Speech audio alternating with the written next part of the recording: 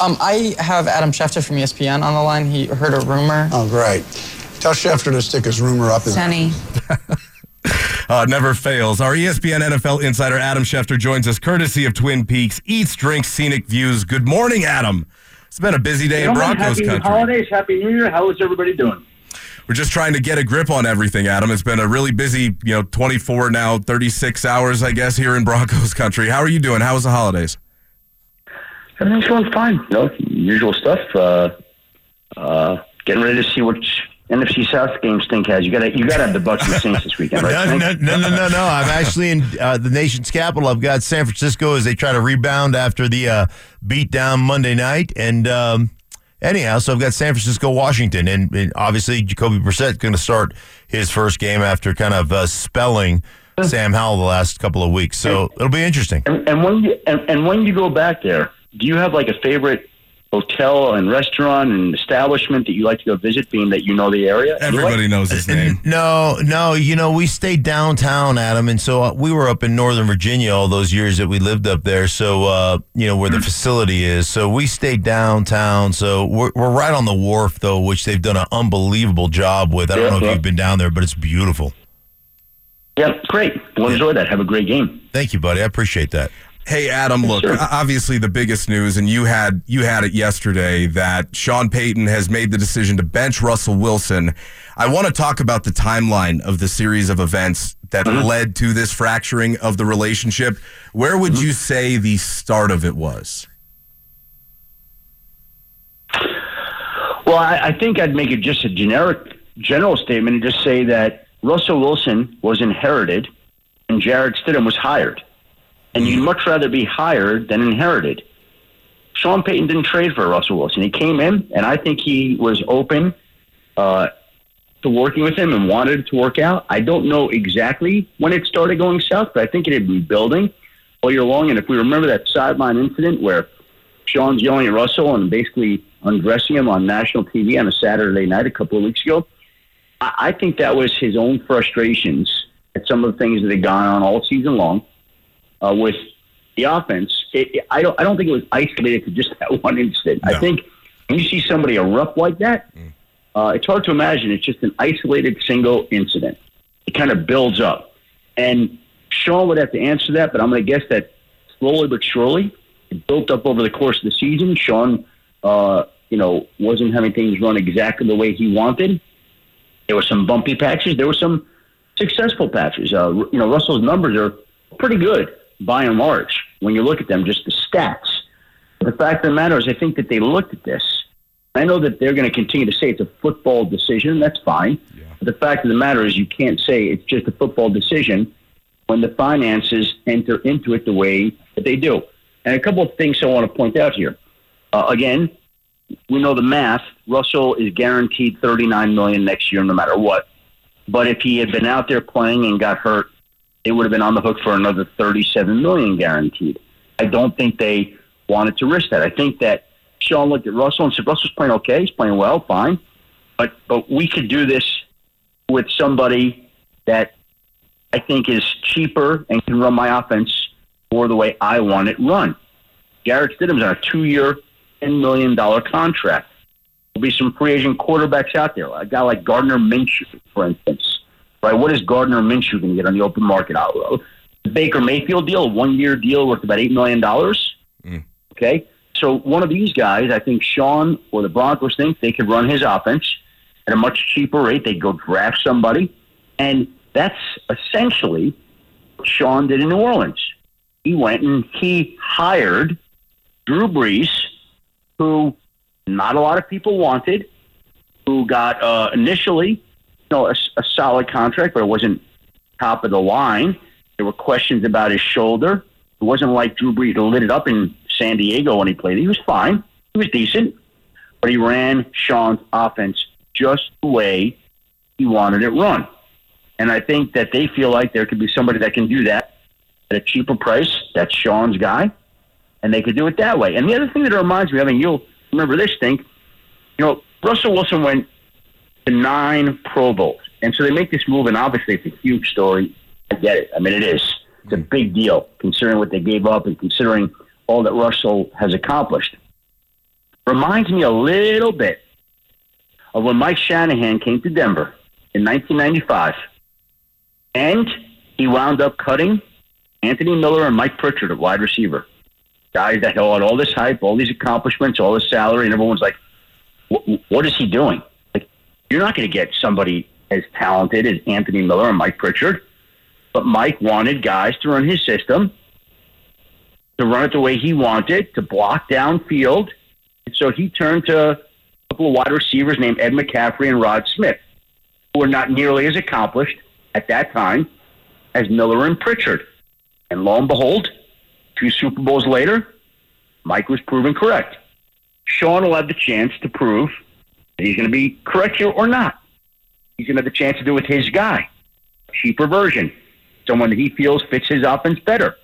And we'll see if it turns out to be the right move, the way it was for Mike Shanahan back in the mid-1990s.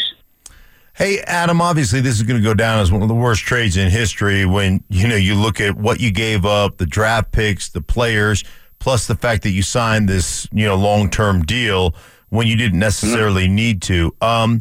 So from that standpoint, how is the relationship between Sean Paton and George Paton? And what do you think is going to happen in the future in regards to George Paton? Will he still be the general manager of this franchise going forward? Well, here's what I would say. I think George Paton is immensely respected around the league. I think he's had a decorated career. And I think there's only one person that's going to be able to answer that question. That's Sean Paton. How does Sean feel about moving forward, George? And that's going to be a Sean decision, just like the Russell thing, ultimately, his decision. And we saw how that went. So we'll see what he decides there. It's going to be the next question. I don't have an answer for you. Sean's going to have to answer that. But it's going to be a question that's going to come up now, of course. Right? Like if he moved on from the quarterback, well, he's going to, of course, ask about the GM that completed the trade for that quarterback. You know what? Here's the deal. He might judge him on his own and say, you know what? I also have great respect for George. I don't like this move, but his body of work is still good enough. I'm going to keep him. Or he could say, you know what? We're moving forward with my people. And I don't know what he's going to decide. Talking to our ESPN NFL Insider, Adam Schefter. Adam, after the news came out yesterday, we slowly got more details. Come to find out that the Broncos approached or allegedly approached Russell Wilson after the Kansas City win and talked about the injury guarantee. Sounded like maybe that surprised him a little bit, and it ended up with the league and maybe Players Association getting involved. Can you shed a little light on what happened there? Well, listen, I think still making calls on, but that did happen. A version of that happened. And they obviously were trying to get that injury guarantee pushed back from this year to next year, which, by the way, shows you that they were open to keeping him, right, but under different terms, right? So I think there's evidence in that. So I know people are like, oh, this has been going on. Yeah, well, it has been. It's a proving ground for both. But I think when you see that, my takeaway is, okay, they were open to keeping Russell, but they just wanted it structured a different way, and it didn't get done. But this is a dance that's been going on all year long. We've all been waiting to see how the marriage would work out. Clearly, there were issues that they were trying to sort through. Again, we point to Sean's frustration, and that is the most visible example of his frustrations at times with Russell. And so here we are, the marriage now coming to an end. Now. But there were little cracks and fissures all along. Right. Adam, what's the market for Russ? I mean, I don't think, obviously, with the contract constraints that he would be tradable, but what is the market out there for Russ if and when they release him? Great question. First of all, he's got a no-trade clause, so I don't think he can be traded. It's a lot like Derek Carr. He's going to have to sign off on the trade. Why would he want his new team to give up anything when on the 5th day of the league year the Broncos have to cut him? So a trade goes out the window. Not going to happen. So he wants to get him released, in all likelihood. Now, I mean, again, I reserve the right here because you just never know. What if, this weekend Stidham gets hurt, Russell comes in, rallies him, they win, they go. Like, crazier things have happened. Sure. Okay, do I think it's going to happen? No. Not practical, not real. But again, you have to see how these things play out. Assuming he doesn't get in, assuming Stidham plays pretty well, and I think he's going to, then yes, Russell's time in Denver will be done, and he'll be released. And then the question becomes, what happens to him in the open market? Well, I think there would be teams that would be interested. I don't think it's going to be at the numbers that Russell's accustomed to making. I think he's better than many of the quarterbacks starting in the league right now.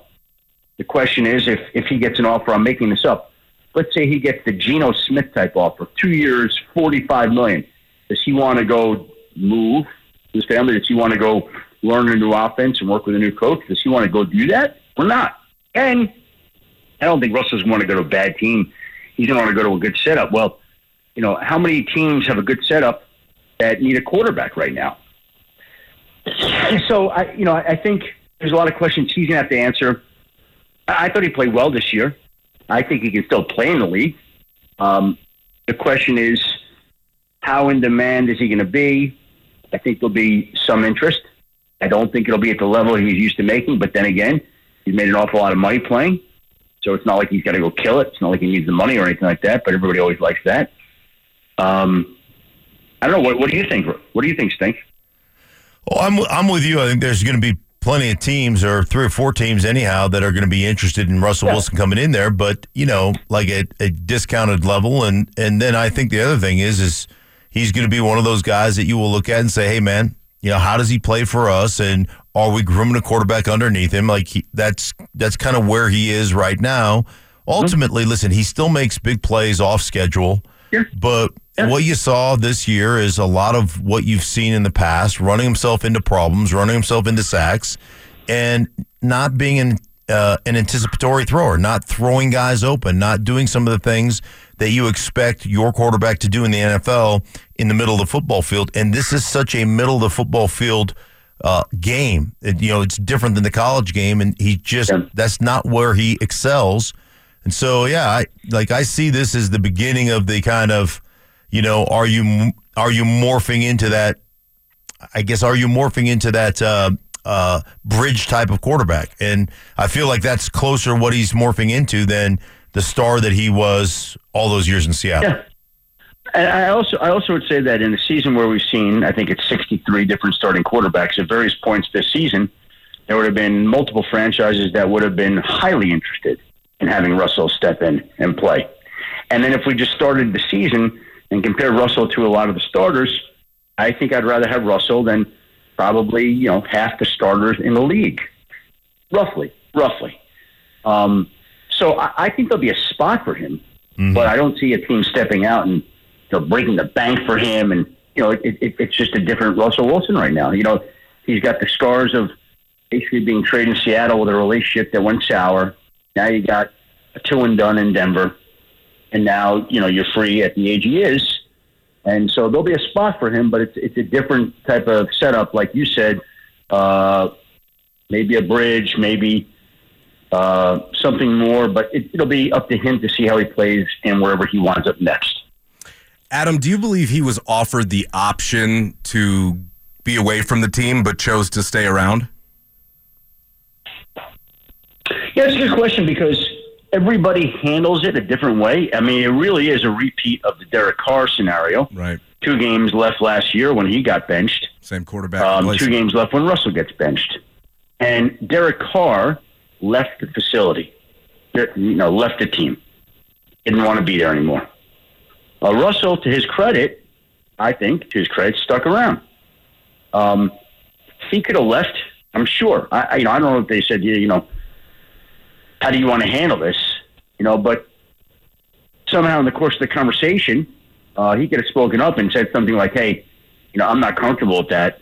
And then Sean might have said, okay, well, why don't you go leave the team then? Mm-hmm. But it didn't get to that, obviously, because Russell's now the backup. So I don't know the exact conversation that was had. I don't know the exact language that was used, but clearly he's still with the team.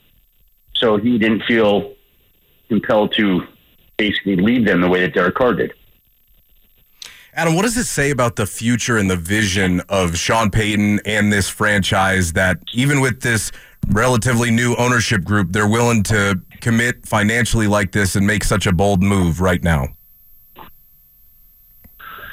Well, I don't think it's anything about them. I mean, they hired Sean Payton, and they gave him the power, the authority, the autonomy, the money. They gave him everything. I mean, they turned it over to him because of what he's accomplished.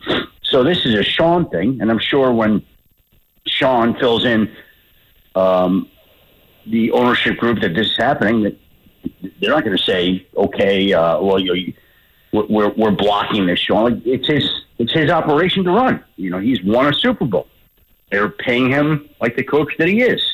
So if that's what he thinks is in the best interest of the team, owners are there to support it and to go along with it. To me, the move is made when you hire him. You're empowering him to make moves like this and more moves like this in the future, and to go pick whatever quarterback it is to replace Russell, whether it's Jarrett Stidham or Gardner Minshew or another free agent or drafting a guy. It's Sean now. It's his show. It's his operation, and they expect him to get it done. Just a few more here for you, Adam. Can you speak a little bit on this unprecedented, if they do end up waiving him, dead cap that they're going to have to handle and what their options might be? Yeah. It is such a large number that they will designate him a post-June 1 cap casualty. That's what will happen. Right. He'll be released before the fifth day of the league year. He'll be designated post-June 1 so that you could spread out the cost of the hit. And I don't know how worried it'll be, 85 split into two, roughly. It's not exactly that, but, 1 year will be more, and I have to do the exact math. I have it in my computer.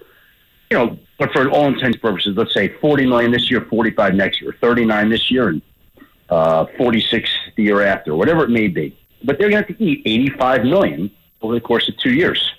That's what they're going to have to do. And that's where you need to make sure that you have a quarterback that's able to step in and do it on a cheap contract. Like, you're not going out now and signing Kirk Cousins for $45 million a year, because you can't do that. You're already paying a quarterback like that. So now if you've Stidham and he hits, well, you got him for 2 years and $10 million. That's a bargain. You find a quarterback in the draft, and I think Sean had a great track record in the draft.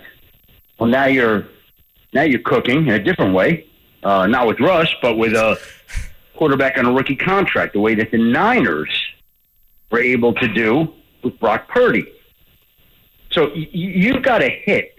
You got to make this move, and you've got to hit on a quarterback that allows you economically to get past this, which Sean is confident enough in his offensive system that he believes the guy that he chooses, Jarrett Stidham or whoever, will be able to run that and be able to help the franchise get past the cost absorption of the Russell Wilson contract. So it's two-pronged. Like, okay, everybody reacts to the news. Russell's benched. They're going to move on from him. Clearly, that era is over. And I guess my question becomes, what now? Who's playing quarterback for this franchise that's going to miss the playoffs for an 8th straight year? Who's playing quarterback? And I think that they're curious and intrigued by Jarrett Stidham. And I think that they could go pluck one of these quarterbacks in free agency at a friendly price. One of these guys, whether it's, I think Baker's probably priced himself out with some of his play, but a Gardner, again, I come back to Gardner Minshew because that's probably a decent example of a guy who'll be out there who gets, $8, $9, $10 million, who's been successful, and again, will be able to run Sean's offense the way he wants it and have a friendly number. So they need somebody to step in to do that. Yeah. You can move on from Russ. You can find a way to get around the cost. The Buccaneers are eating $51 million in dead cap money this year for Tom Brady, and they're still in first place. So it can be done. Not ideal, but it can be done. And that's something that Denver's now going to be faced with moving forward. Do you anticipate them looking in the first round of the draft for a quarterback this year, Adam? Maybe. I mean, the guy they draft in the first round, in all where they're picking will probably be the middle of the round, correct? 13, 14. Accurate? Yeah. Okay. They're not getting one of the top 3 guys. And I guess I would say to you, okay, do they think that either J.J. McCarthy or Michael Penix or a quarterback that drops into that range is worth it? I'm just telling you, I've had a number of conversations with Sean over the years before the draft, and I'm being honest when I tell you that there are very few people that I've ever spoken to who were more right about more people. He loved Mahomes coming out, and if Mahomes had been there at whatever it was, 11 or 12, when he would have taken him. I remember him telling me about Alvin Kamara before the draft, and he got Alvin, I think, in the 3rd round, and the guy was a star. So if there's a quarterback he loves that's available at 13 or wherever they pick, yeah, they take it. But they're not picking a quarterback just to pick a quarterback. It would have to be somebody that he loves. Right. And if that guy's there, yeah, they'll pick him.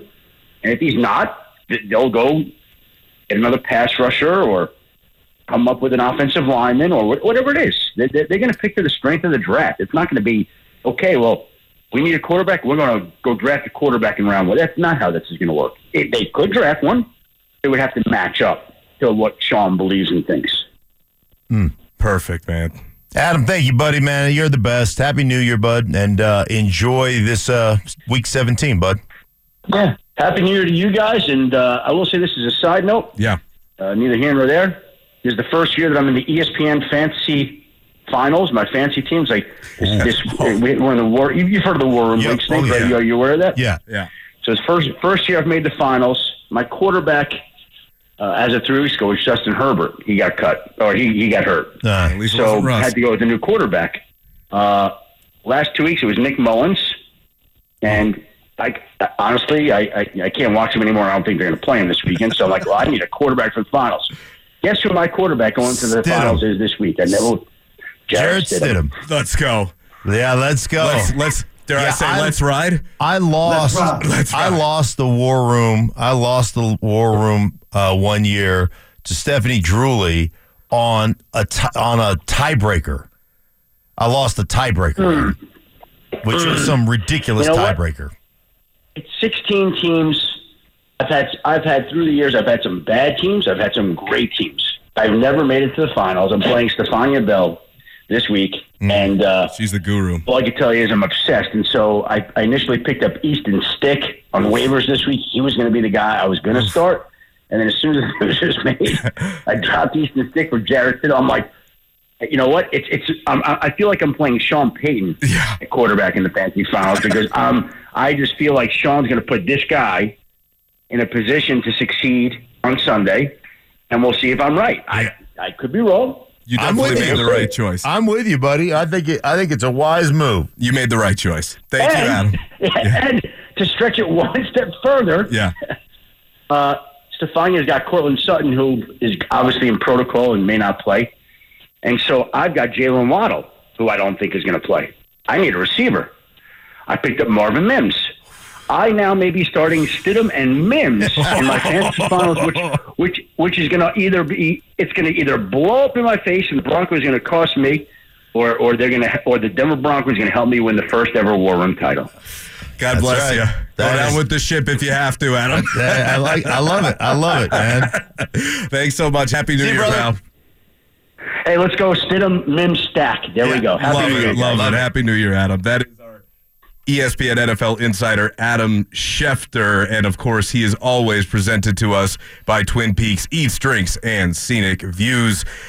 Tons to react to from Schefter when we get back.